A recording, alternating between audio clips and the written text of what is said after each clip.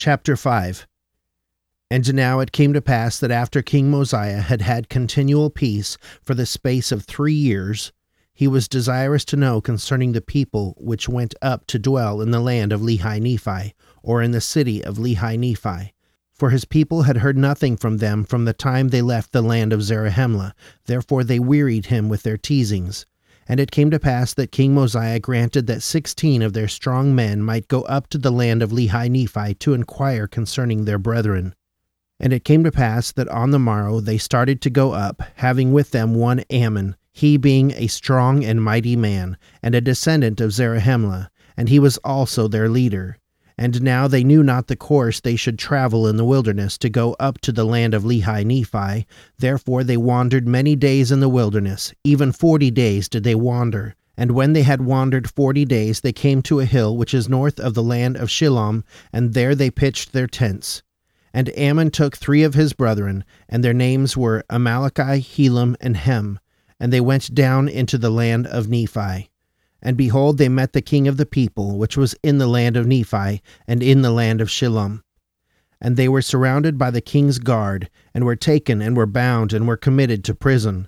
And it came to pass, when they had been in prison 2 days, they were again brought before the king, and their bands were loosed. And they stood before the king, and were permitted, or rather commanded, that they should answer the questions which he should ask them. And he saith unto them, Behold, I am Limhi, the son of Noah, which was the son of Zeniff, which came up out of the land of Zarahemla to inherit this land, which was the land of their fathers, which was made a king by the voice of the people. And now I desire to know the cause whereby ye were so bold as to come near the walls of the city, when I myself was with my guards without the gate. And now for this cause have I suffered that ye should be preserved, that I might inquire of you, or else I should have caused that my guards should have put you to death. Ye are permitted to speak. And now when Ammon saw that he was permitted to speak, he went forth and bowed himself before the king, and rising again he said, O king, I am very thankful before God this day that I am yet alive and am permitted to speak. And I will endeavor to speak with boldness, for I am assured that if ye had known me, ye would not have suffered that I should have worn these bands. For I am Ammon, and am a descendant of Zarahemla, and have come up out of the land of Zarahemla, to inquire concerning our brethren, which Zeniff brought up out of that land.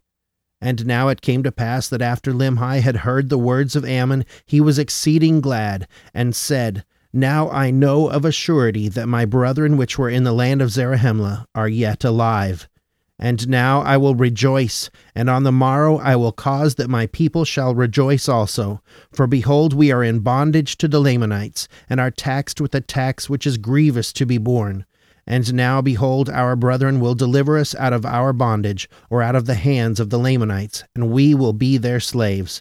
For it is better that we be slaves to the Nephites, than to pay tribute to the king of the Lamanites. And now King Limhi commanded his guards that they should no more bind Ammon, nor his brethren, but caused that they should go to the hill which was north of Shilom, and bring their brethren into the city, that thereby they might eat and drink and rest themselves from the labors of their journey. For they had suffered many things. They had suffered hunger, thirst, and fatigue. And now it came to pass on the morrow that King Limhi sent a proclamation among all his people, that thereby they might gather themselves together to the temple, to hear the words which he should speak unto them. And it came to pass that when they had gathered themselves together, that he spake unto them in this wise, saying, O ye my people, lift up your heads and be comforted, for behold, the time is at hand, or is not far distant, when we shall no longer be in subjection to our enemies. Notwithstanding our many strugglings which have been in vain, yet I trust there remaineth an effectual struggle to be made. Therefore lift up your heads, and rejoice, and put your trust in God, in that God who is the God of Abraham and Isaac and Jacob, and also that God who brought the children of Israel out of the land of Egypt, and caused that they should walk through the Red Sea on dry ground, and fed them with manna, that they might not perish in the wilderness, and many more things did he do for them.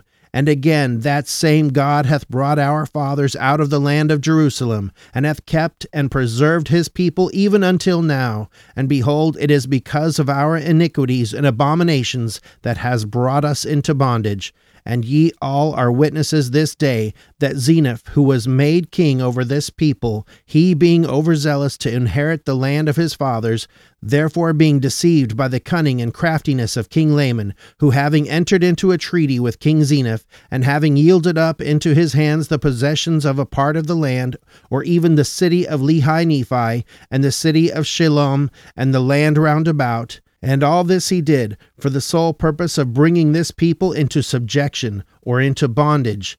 And behold, we at this time do pay tribute to the king of the Lamanites to the amount of 1/2 of our corn, and our barley, and even all our grain of every kind, and 1/2 of the increase of our flocks and our herds, and even 1/2 of all we have or possess, the king of the Lamanites doth exact of us or our lives. And now is not this grievous to be borne? And is not this our affliction great? Now behold, how great reason have we to mourn. Yea, I say unto you, great are the reasons which we have to mourn. For behold, how many of our brethren have been slain, and their blood hath been spilt in vain, and all because of iniquity. For if this people had not fallen into transgressions, the Lord would not have suffered that this great evil should come upon them. But behold, they would not hearken unto his words, but there arose contentions among them, even so much that they did shed blood among themselves. And a prophet of the Lord have they slain, yea, a chosen man of God, who told them of their wickedness and abominations, and prophesied of many things which are to come, yea, even the coming of Christ. And because he saith unto them that Christ was the God, the Father of all things, and saith that he should take upon him the image of man, and it should be the image after which man was created in the beginning, or in other words, he said that man was created after the image of God, and that God should come down among the children of men, and take upon him flesh and blood, and go forth upon the face of the earth. And now, because he said this, they did put him to death, and many more things did they do, which brought down the wrath of God upon them. Therefore, who wondereth that they are in bondage, and that they are smitten with sore afflictions? For behold, the Lord hath said, I will not succor my people in the day of their transgression, but I will hedge up their ways, that they prosper not, and their doings shall be as a stumbling block before them. And again he saith, If my people shall sow filthiness, they shall reap the chaff thereof in the whirlwind, and the effects thereof is poison. And again he saith, If my people shall sow filthiness, they shall reap the east wind, which bringeth immediate destruction. And now, behold, the promise of the Lord is fulfilled, and ye are smitten and afflicted. But if ye will turn to the Lord with full purpose of heart, and put your trust in him, and serve him with all diligence of mind, and if ye do this, he will, according to his own will and pleasure, deliver you out of bondage. And it came to pass that after King Limhi had made an end of speaking to his people, for he spake many things unto them, and only a few of them have I written in this book, he told his people all the things concerning their brethren which were in the land of Zarahemla. And he caused that Ammon should stand up before the multitude, and rehearse unto them all that had happened unto their brethren, from the time that Zeniff went up out of the land, even until the time that he himself came up out of the land.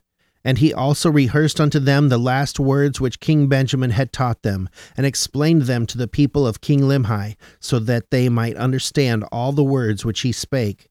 And it came to pass that after he had done all this, that King Limhi dismissed the multitude, and caused that they should return every one unto his own house. And it came to pass that he caused that the plates which contained the record of his people from the time that they left the land of Zarahemla should be brought before Ammon, that he might read them. Now as soon as Ammon had read the record, the king inquired of him to know if he could interpret languages. And Ammon told him that he could not. And the king said unto him, I, being grieved for the afflictions of my people, I caused that 43 of my people should take a journey into the wilderness, that thereby they might find the land of Zarahemla, that we might appeal unto our brethren to deliver us out of bondage. And they were lost in the wilderness for the space of many days, yet they were diligent, and found not the land of Zarahemla, but returned to this land, having traveled in a land among many waters, having discovered a land which was covered with bones of men and of beasts, etc., and was also covered with ruins of buildings of every kind, having discovered a land which had been peopled with a people which were as numerous as the hosts of Israel. And for a testimony that the things that they have said are true, they have brought 24 plates, which are filled with engravings, and they are of pure gold.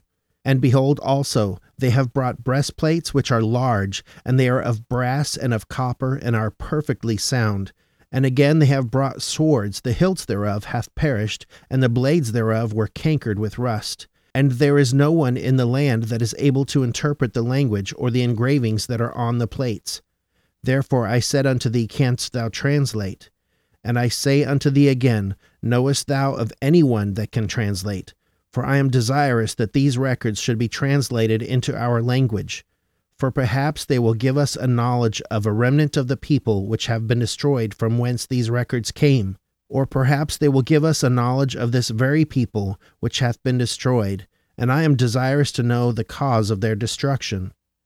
Now Ammon saith unto him, I can assuredly tell thee, O king, of a man that can translate the records, for he hath wherewith that he can look and translate all records that are of ancient date, and it is a gift from God.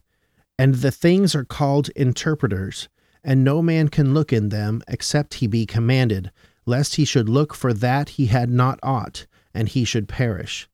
And whosoever is commanded to look in them, the same is called seer.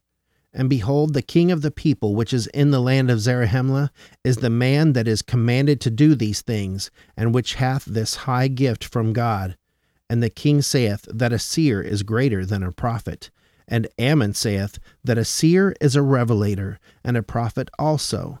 And a gift which is greater can no man have, except he should possess the power of God, which no man can. Yet a man may have great power given him from God. But a seer can know of things which have passed, and also of things which are to come. And by them shall all things be revealed, or rather shall secret things be made manifest, and hidden things shall come to light, and things which are not known shall be made known by them. And also things shall be made known by them which otherwise could not be known. Thus God hath provided a means that man, through faith, might work mighty miracles. Therefore he becometh a great benefit to his fellow beings. And now when Ammon had made an end of speaking these words, the king rejoiced exceedingly, and gave thanks to God, saying, Doubtless a great mystery is contained within these plates, and these interpreters were doubtless prepared for the purpose of unfolding all such mysteries to the children of men. O how marvelous are the works of the Lord, and how long doth he suffer with his people! Yea, and how blind and impenetrable are the understandings of the children of men, for they will not seek wisdom, neither do they desire that she should rule over them. Yea, they are as a wild flock, which fleeth from the shepherd, and scattereth, and are driven, and are devoured by the beasts of the forest. Chapter 6. The record of Zeniff. An account of his people from the time they left the land of Zarahemla until the time that they were delivered out of the hands of the Lamanites, comprising chapters 6 through 10. I, Zeniff, having been taught in all the language of the Nephites, and having had a knowledge of the land of Nephi, or of the land of our fathers' first inheritance, and I, having been sent as a spy among the Lamanites, that I might spy out their forces, that our army might come upon them and destroy them. But when I saw that which was good among them, I was desirous that they should not be destroyed. Therefore I contended with my brethren in the wilderness, for I would that our rulers should make a treaty with them. But he, being an austere and a bloodthirsty man, commanded that I should be slain, but I was rescued by the shedding of much blood. For father fought against father, and brother against brother, until the greatest number of our army was destroyed in the wilderness. And we returned, those of us that were spared, to the land of Zarahemla, to relate the tale to their wives and their children. And yet I, being overzealous to inherit the land of our fathers, collected as many as were desirous to go up to possess the land, and started again on our journey into the wilderness, to go up to the land. But we were smitten with famine and sore afflictions, for we were slow to remember the Lord our God. Nevertheless, after many days wandering in the wilderness, we pitched our tents in the place where our brethren were slain, which was near to the land of our fathers. And it came to pass that I went again with 4 of my men into the city, in unto the king, that I might know of the disposition of the king, and that I might know if I might go in with my people, and possess the land in peace. And I went in unto the king, and he covenanted with me that I might possess the land of Lehi Nephi, and the land of Shilom. And he also commanded that his people should depart out of that land, and I and my people went into the land that we might possess it. And we began to build buildings, and to repair the walls of the city, yea, even the walls of the city of Lehi Nephi, and the city of Shilom. And we began to till the ground, yea, even with all manner of seeds, with seeds of corn, and of wheat, and of barley, and with nees, and with sheum, and with seeds of all manner of fruits, and we did begin to multiply and prosper in the land. Now it was the cunning and the craftiness of King Laman to bring my people into bondage, that he yielded up the land, that we might possess it. Therefore it came to pass that after we had dwelt in the land for the space of 12 years, that King Laman began to grow uneasy, lest by any means my people should wax strong in the land, and that they could not overpower them and bring them into bondage. Now they were a lazy and an idolatrous people, therefore they were desirous to bring us into bondage, that they might glut themselves with the labors of our hands, yea, that they might feast themselves upon the flocks of our fields. Therefore it came to pass that King Laman began to stir up his people, that they should contend with my people. Therefore there began to be wars and contentions in the land. For in the 13th year of my reign in the land of Nephi, away on the south of the land of Shilom, when my people were watering and feeding their flocks and tilling their lands, a numerous host of Lamanites came upon them, and began to slay them, and to take of their flocks and the corn of their fields. Yea, and it came to pass that they fled, all that were not overtaken, even into the city of Nephi, and did call upon me for protection. And it came to pass that I did arm them with bows, and with arrows, with swords, and with scimitars, and with clubs, and with slings, and with all manner of weapons which we could invent. And I and my people did go forth against the Lamanites to battle. Yea, in the strength of the Lord did we go forth to battle against the Lamanites. For I and my people did cry mightily to the Lord, that he would deliver us out of the hands of our enemies, for we were awakened to a remembrance of the deliverance of our fathers. And God did hear our cries, and did answer our prayers, and we did go forth in his might. Yea, we did go forth against the Lamanites, and in one day and a night we did slay 3,043. We did slay them, even until we had driven them out of our land. And I myself with mine own hands did help bury their dead. And behold, to our great sorrow and lamentation, 279 of our brethren were slain. And it came to pass that we again began to establish the kingdom, and we again began to possess the land in peace. And I caused that there should be weapons of war made of every kind, that thereby I might have weapons for my people, against the time the Lamanites should come up again to war against my people. And I set guards round about the land, that the Lamanites might not come upon us again unawares and destroy us. And thus I did guard my people and my flocks, and keep them from falling into the hands of our enemies. And it came to pass that we did inherit the land of our fathers for many years, yea, for the space of 22 years. And I did cause that the men should till the ground, and raise all manner of grain, and all manner of fruit of every kind. And I did cause that the women should spin, and toil, and work all manner of fine linen, yea, and cloth of every kind, that we might clothe our nakedness. And thus we did prosper in the land. Thus we did have continual peace in the land, for the space of 22 years. And it came to pass that King Laman died, and his son began to reign in his stead. And he began to stir his people up in rebellion against my people. Therefore they began to prepare for war, and to come up to battle against my people. But I, having sent my spies out round about the land of Shemlon, that I might discover their preparation, that I might guard against them, that they might not come upon my people and destroy them. And it came to pass that they came up upon the north of the land of Shilom with their numerous hosts, men armed with bows, and with arrows, and with swords, and with scimitars, and with stones, and with slings.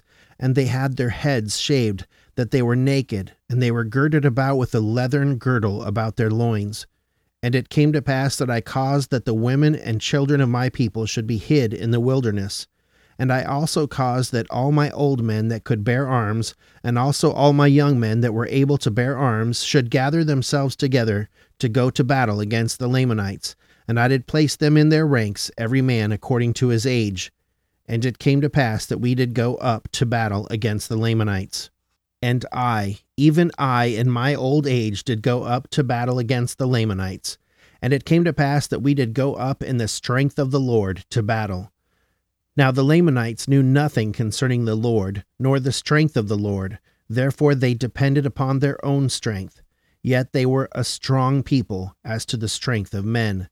They were a wild and a ferocious and a bloodthirsty people, believing in the tradition of their fathers, which is this, believing that they were driven out of the land of Jerusalem because of the iniquities of their fathers, and that they were wronged in the wilderness by their brethren, and they were also wronged while crossing the sea.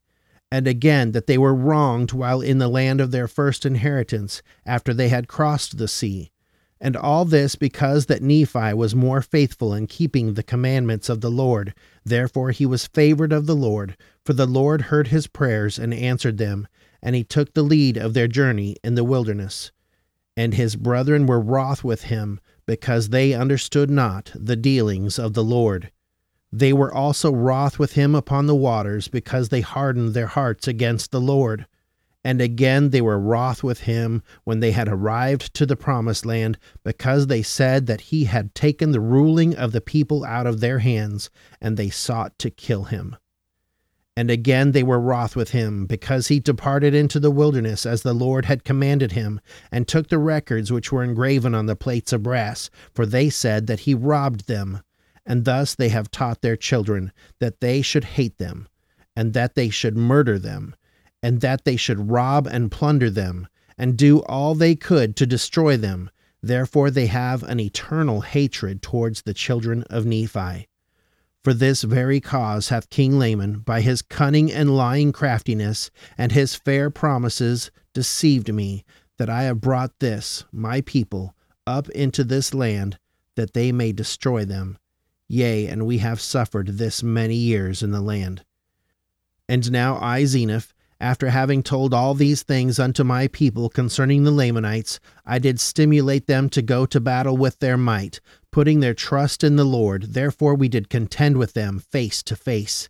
And it came to pass that we did drive them again out of our land, and we slew them with a great slaughter, even so many that we did not number them. And it came to pass that we returned again to our own land, and my people again began to tend their flocks and to till their ground. And now I, being old, did confer the kingdom upon one of my sons. Therefore I say no more, and may the Lord bless my people. Amen.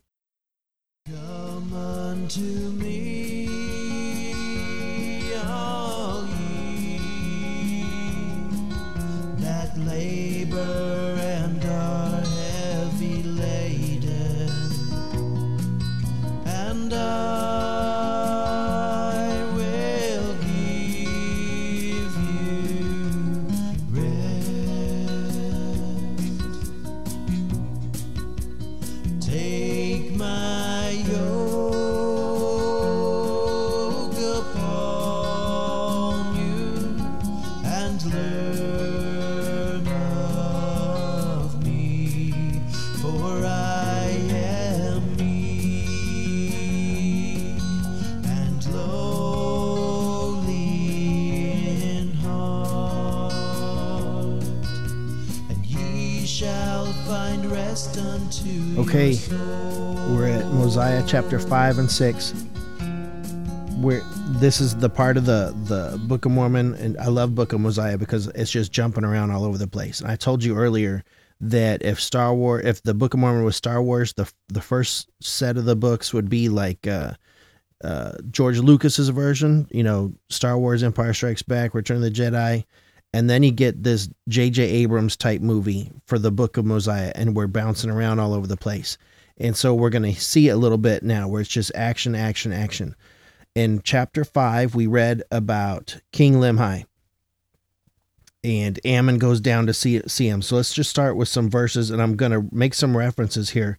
In verse 1 and verse 3 and 4 and 5, there's references here. It says Lehi Nephi in the city of Lehi Nephi. And then it says they went up to the land of Lehi Nephi to inquire concerning their brethren. And it came to pass on the morrow, verse 4, they started having with them one Ammon, he being a strong and mighty man and a descendant of Zarahemla, and he was also their leader. So I like that it shows we're going from Lehi to the land of Lehi Nephi, and there's an interesting distinction here.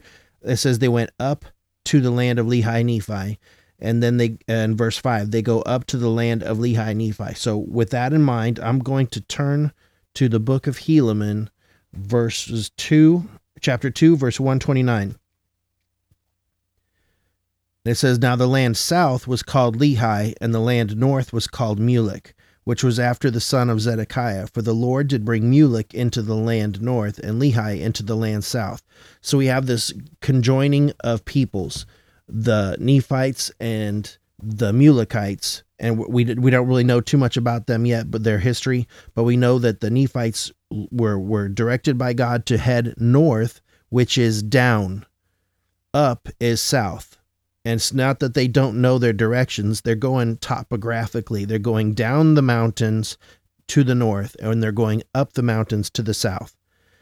And what I think is interesting is here they keep calling it the land of Nephi, the land of Nephi. And back in Omni, they call it the land of Nephi. Well, much later in time, in history, they call it something else. They call it Lehi Nephi.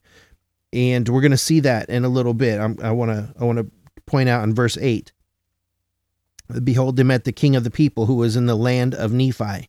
So there's a distinction now between, I don't know, there's just a way they call it. Sometimes it's Lehi Nephi, like a city and the area around a city, like the area of Bethlehem isn't necessarily just Bethlehem. It's the area around Bethlehem. And there's more references like that, the land of Jerusalem, and the Jewish people do this. They distinguish a location by the city it's in, and the places around it, the suburbs of it, are also associated with that. So I assume there's a city called Lehi Nephi there, but the whole area was either called Lehi or Mulek. At later times, they kind of distinguished it that way, like I just said in Helaman. But before they knew about this in Omni, they didn't call it the land of Lehi. They called it the land of Nephi. And so you had this two groups of people that come together, and they're Mulekites, and they're called the land of Zarahemla. And so these people lived in Zarahemla, and the reason why they called it that and not the land of Mulekites is because he was the king at the time they met him. And so, well, this is my supposition. So it was known by that king at that time who took his kingdom and joined it with Mosiah, who was the descendants of Nephi. And there's a good verse that shows, and we're going to talk about this later, how they joined the people together. And I'm getting ahead of myself, but we're going to keep reading. We read, so that's through verses 8. Let's look at verses 12. Behold, I am Limhi, the son of Noah, who was the son of Zeneph, who came up out of the land of Zarahemla to inherit this land. So he's saying he's third generation from the time that someone left Zarahemla. And in verse 17, for I am Ammon, and I am a descendant of Zarahemla, and have come up out of the land of Zarahemla.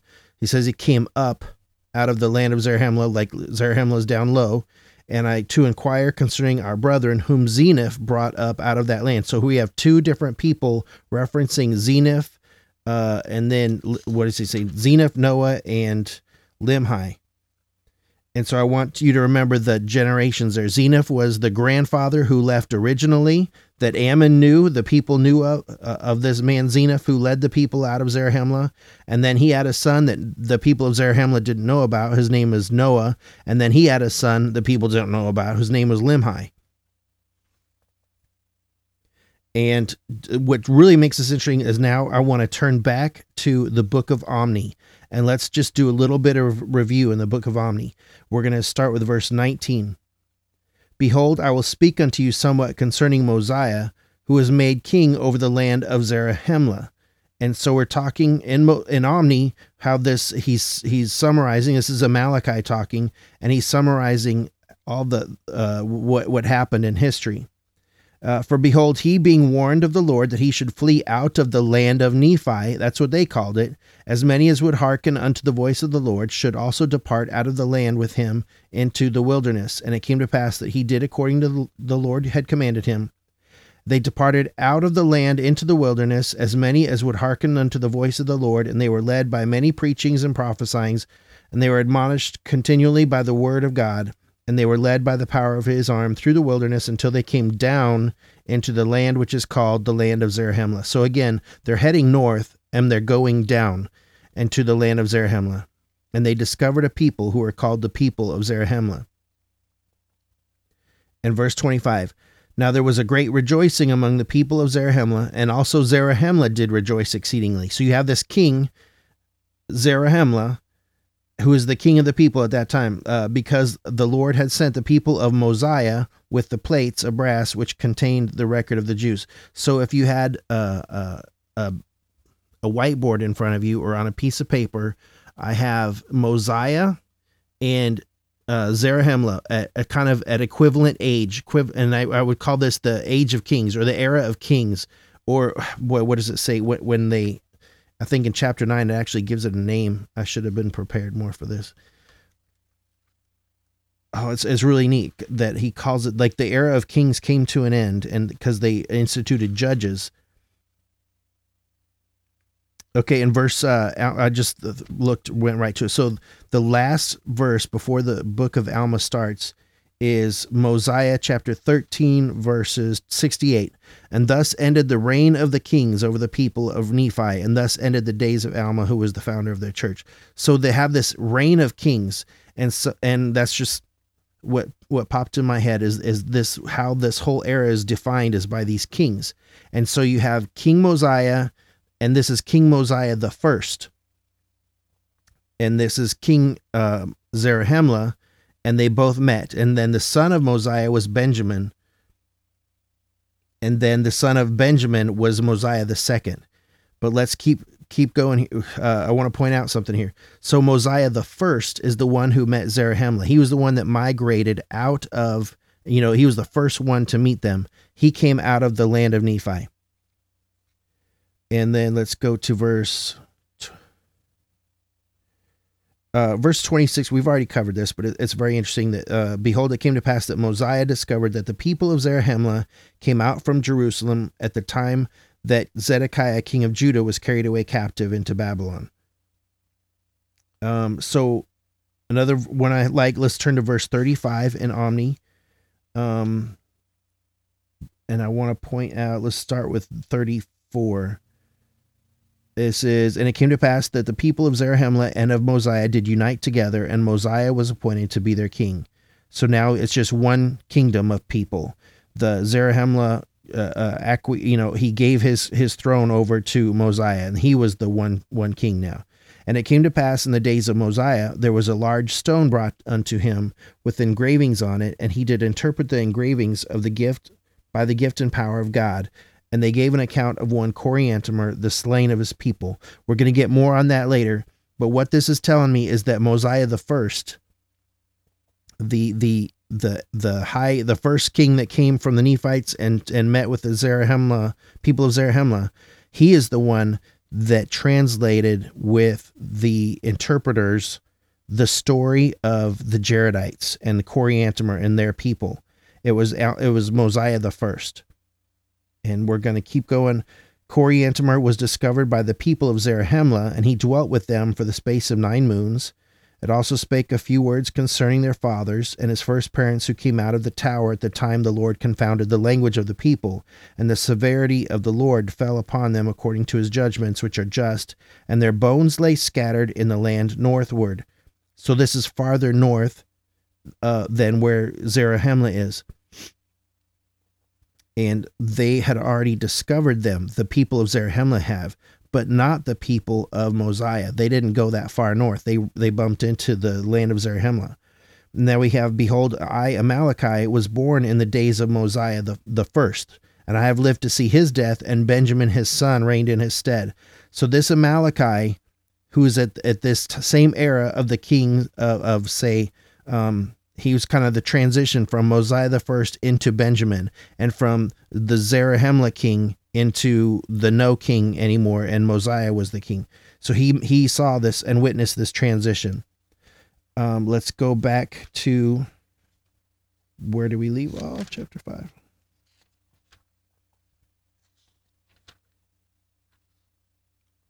Now let's go to 33 in Mosiah chapter 5. This is the next verse I have highlighted. So we have this background, and we're going to come back to Omni. So Omni is the map for seeing the prequel to what's going to happen in Mosiah. Verse 33, therefore, being deceived by the cunning and craftiness of King Laman, who having entered into a treaty with King Zeniff, and having yielded up his hands the possessions of a part of the land, or even the city of Lehi Nephi, and the city of Shilom, I don't know how to pronounce that, and the land round about. I just kind of faked it when I was reading earlier. I have no idea what the correct way to say that is. So Limhi speaks about his grandpa, and he knows the story of how he was tricked by King Laman, and he gives us clues as to where they were located, and it was Lehi Nephi. And the other verse I want to go to is verse 43. And he's still relaying the story of his people. And a prophet of the Lord have they slain. And that prophet, we don't hear about him yet. He doesn't have a name, but he is talked about, and he comes into the story in chapter 7, verse 28. His name is Abinadi. So Limhi is testifying to the history of his people. He's encapsulating from Zeniff down to his time, and he's telling Ammon the story of his people. And it's interesting that it's I like how this happens. So in verse 44 and 45, Abinadi is telling the story of how he, and now this is in the time of the son of Zeniff. So this would have been when King Benjamin, right? King Benjamin was the son of the Mosiah the first, as Amaleki has said.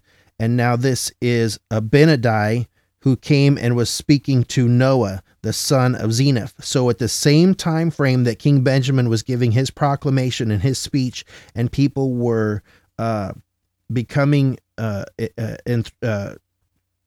willing to, and when we're just on fire with the Spirit of God, to join a church and make a covenant, this is happening at the same time. And Abinadi shows up, and he says, and because he said unto them that Christ was the God, the Father of all things, and said that he should take upon him the image of man, and it should be the image after which man was created in the beginning. Or in other words, he said that man was created after the image of God, and that God should come down among the children of men and take upon him flesh and blood, and go forth upon the face of the earth.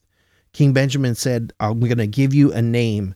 And Abinadi, at the same time period with a different people, was testified to them and gave them the same name of Christ. So the Spirit was moving at the same time with two different people who were isolated from each other. Verse 48, for behold, the Lord has said, I will not succor my people in the day of their transgression, but I will hedge up their ways that they prosper not, and their doings shall be as a stumbling block before them. I kind of like that bumper sticker. It's kind of a long bumper sticker, but it shows that he doesn't look kindly on our mistakes and our transgressions. There's a consequence. As much as there's a blessing for serving God, he's not going to succor my people in the day of their transgression. And it's not just that he's going to not bless them or succor them, as it phrased here, but give them positive reinforcement, he's going to hedge up their prospering is going to go away, right? They will not prosper. And so he does the opposite.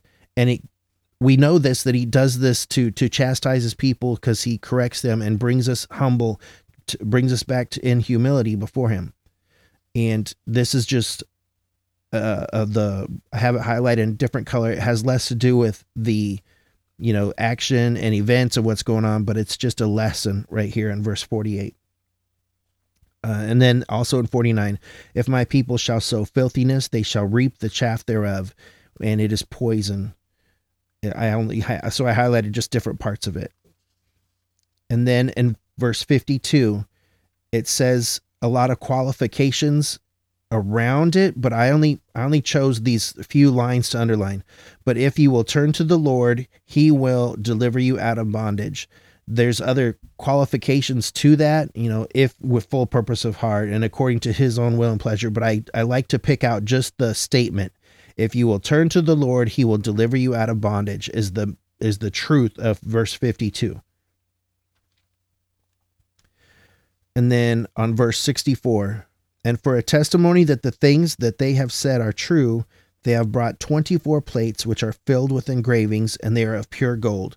So one group came with the people of Zarahemla. They had discovered this land of bones, and Coriantumr came to live with them, and they had this record. But separate from that, this people of Limhi, when they were trying to find Zarahemla again, they traveled north and they found 24 plates on their own and brought it back with them.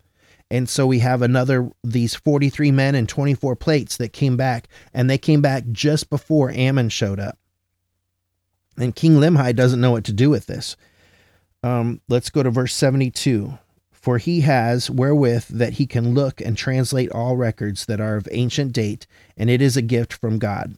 Ammon is saying there is somebody who can translate this, and it's a gift. And we get this description from verse 72 down to 81 of what a seer is and what his role is and what Mosiah was able to do. This is Mosiah the first, before King Benjamin. This is, and he had these plates that he interpreted. I guess he said it was a stone, but he had I don't know. Now I'm starting to get confused. In some places, I begin to think he was translating plates, but it also says that they brought him a stone. And so he was able to interpret using these interpreters. And everybody calls it the Urim and Thummim in modern day, because that's what they were called in Jerusalem. And so I think it's a fallacy to call it that. These were something different. These were separate from what was in Jerusalem in the Urim and Thummim.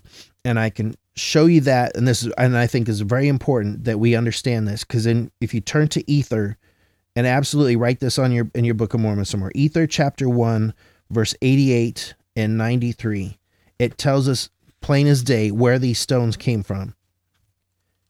And if you go along with the common thought that these are the Urim and Thummim from Jerusalem, I think you're mistaken. And it's called that quite often. I'm flipping through pages trying to find it real fast. So Book of Ether, chapter 88. So chapter 1, verse 88. And it's telling the story of the brother of Jared as he touched the stones. And he was commanded by God. And then he saw the finger of the Lord. And then he was told just all kinds of amazing things. And then he was told to seal them up. So I'm going to start a little bit before. I'm going to start with verse 86. And it came to pass that the Lord said unto the brother of Jared, Behold, thou shalt not suffer these things which ye have seen and heard to go forth unto the world, until the time cometh that I shall glorify my name in the flesh. Wherefore ye shall treasure up the things which ye have seen and heard, and show it to no man. And behold, when ye shall come unto me, ye shall write them and shall seal them up, that no one can interpret them, for ye shall write them in a language that they cannot be read. And behold, these two stones which will I give unto thee, and ye shall seal them up also with the things which ye shall write. And so it says more, and I'm going to jump to verse 93. And it came to pass that the Lord commanded him that he should seal up the 2 stones which he had received, and show them not until the Lord should show them unto the children of men. Those are the 2 stones that if they were with ether, they came across in the boats, because right now that was in China, right? Or in my theory, in my understanding, they came with ether from somewhere. In my understanding, they traveled through over the Pacific Ocean. But it doesn't matter where. They were given to them. These 2 stones were given to those people before they traversed the ocean. We know that much. And this is predating. This is from the Tower of Babel. This is not the same era, the same time frame as the Urim and Thummim. So that is how Mosiah came across these interpreters. They're not the same thing. They're different, and they came from a plan that God had from the very beginning. And Limhi was the one to recognize this. And in verse 83, doubtless a great mystery is contained within these plates, and these interpreters were doubtless prepared for the purpose of unfolding all such mysteries to the children of men. And indeed they were, because Christ had this message waiting to be translated, and he told them to seal it up until he's ready and that his time has come. And that's what I have for chapter 5. And we're going to jump into chapter 6 now. And the first thing we read about is the heading. What Mormon is saying the abridgment of this chapter is. And I highlighted that part. The record of Zeniff, an account of his people from the time they left the land of Zarahemla until the time that they were delivered out of the hands of the Lamanites. And here we have it from Zeniff's point of view, how he spoke of this land, because before it was called the land of Lehi Nephi. But when Zeniff wants to talk about this land, he calls it the land of Nephi, or the land of our father's first inheritance. So the older you get, or the more separated, the more time goes by, I think the land, the area was referred to differently. It was always the land of Nephi for the older folks, and as the younger folks come along, they started calling it the land of Lehi Nephi. Verse 5 in chapter 6, and we returned those of us that were spared to the land of Zarahemla to relate the tale to their wives and their children. So this is verifying and the story in Omni, verse 40. So let's go back to Omni, and now we're going to turn to verses 48 through 54. And it says, 48? Yeah. And now I would speak somewhat concerning a certain number who went up into the wilderness to return to the land of Nephi.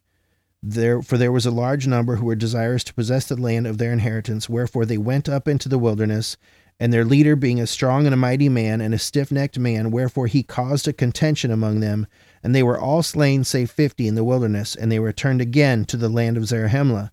And it came to pass that they also took others to a considerable number, and took their journey again into the wilderness. And I, Amaleki, had a brother who also went with them, and I have not since known concerning them. And I am about to lie down in my grave, and these plates are full, and I make an end of my speaking. So the last thing he tells us is that there was this group of people who left. We don't know his name, but they left, and they had struggles or trials, and a lot of people died, and they came back. All of them died except for 50, and they came back, and then they got a bigger group. Well, the beginning of this story in Zeniff is, well, we returned, those of us that were spared, and then we came back to the land of Zarahemla to retell the tale to our wives.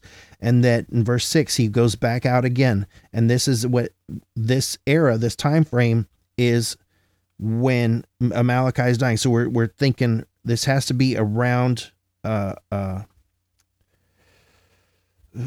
it's hard to place it. End of Mosiah 1, beginning of Benjamin, maybe into Benjamin's reign a little bit, because Amaleki saw and witnessed that.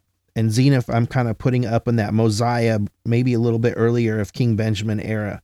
So I have Zeniff as a king of a people who left, and then his son was Noah, and then his son was Limhi.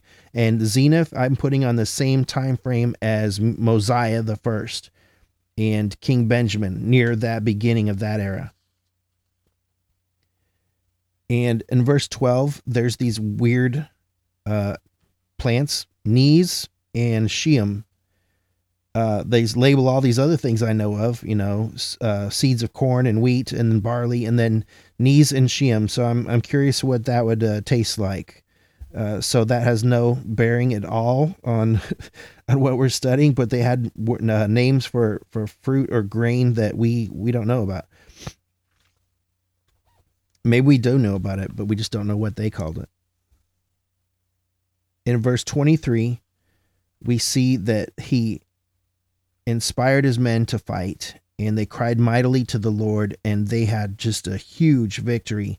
In verse 23, it says they slayed 3,043 of the Lamanites, and in return, they only lost 279 of their own brethren, which is very one-sided, right? But at the same time, if they lost 279, it's not to say it's not a, if that was your father or brother, or that's a huge loss. But what the overall on the day, it was a great victory over the Lamanites.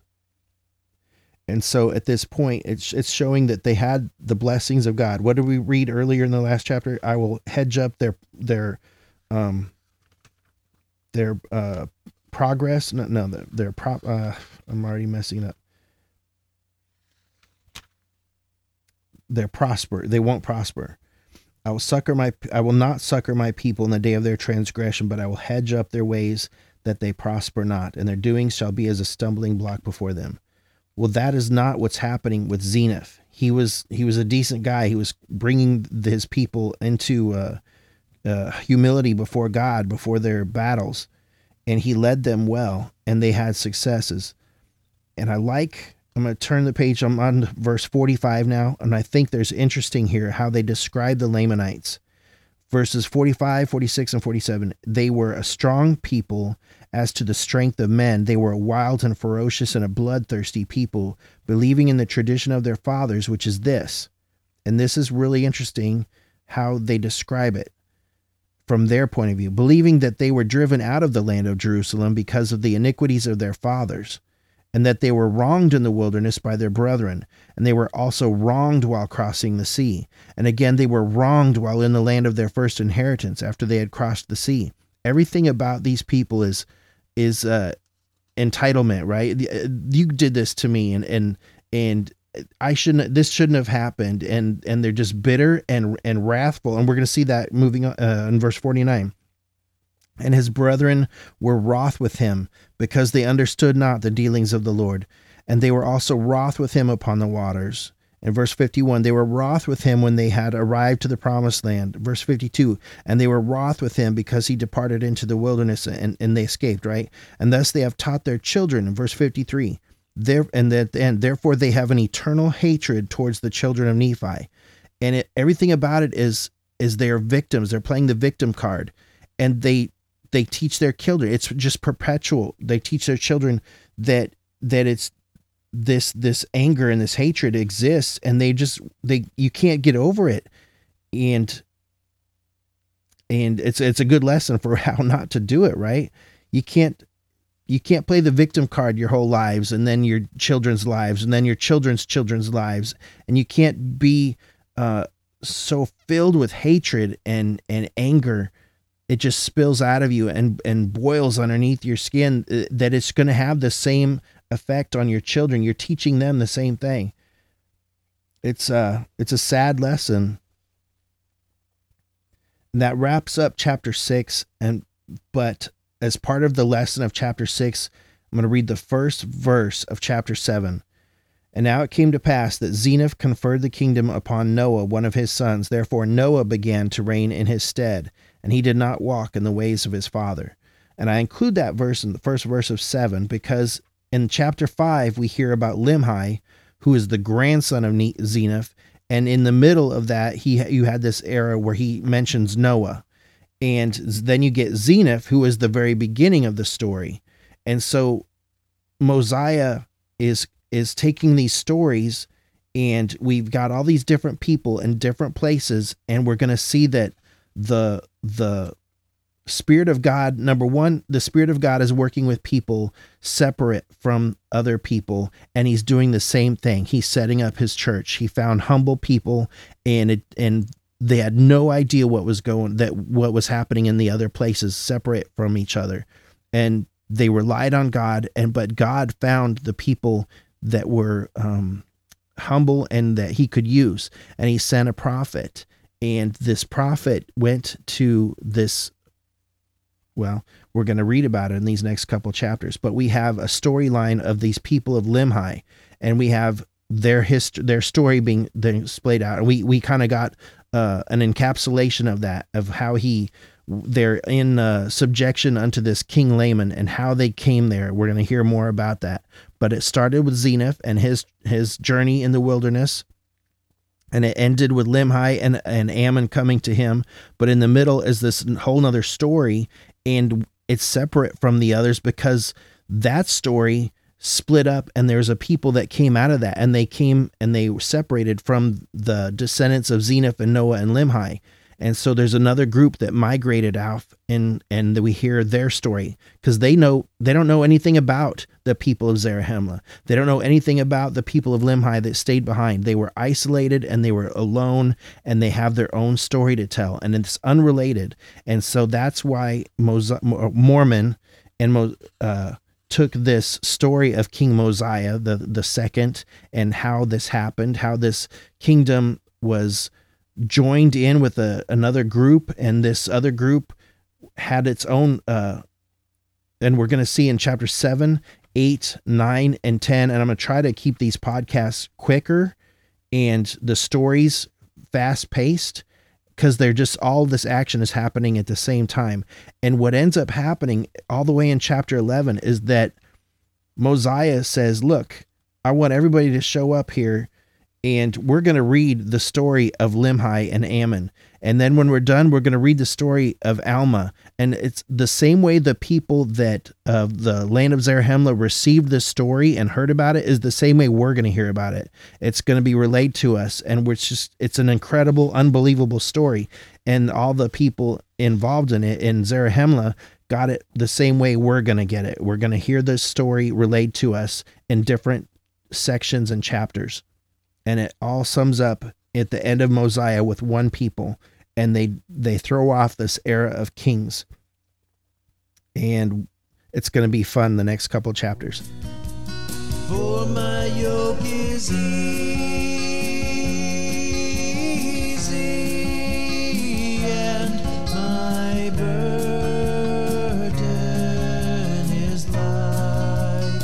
For my yoke is easy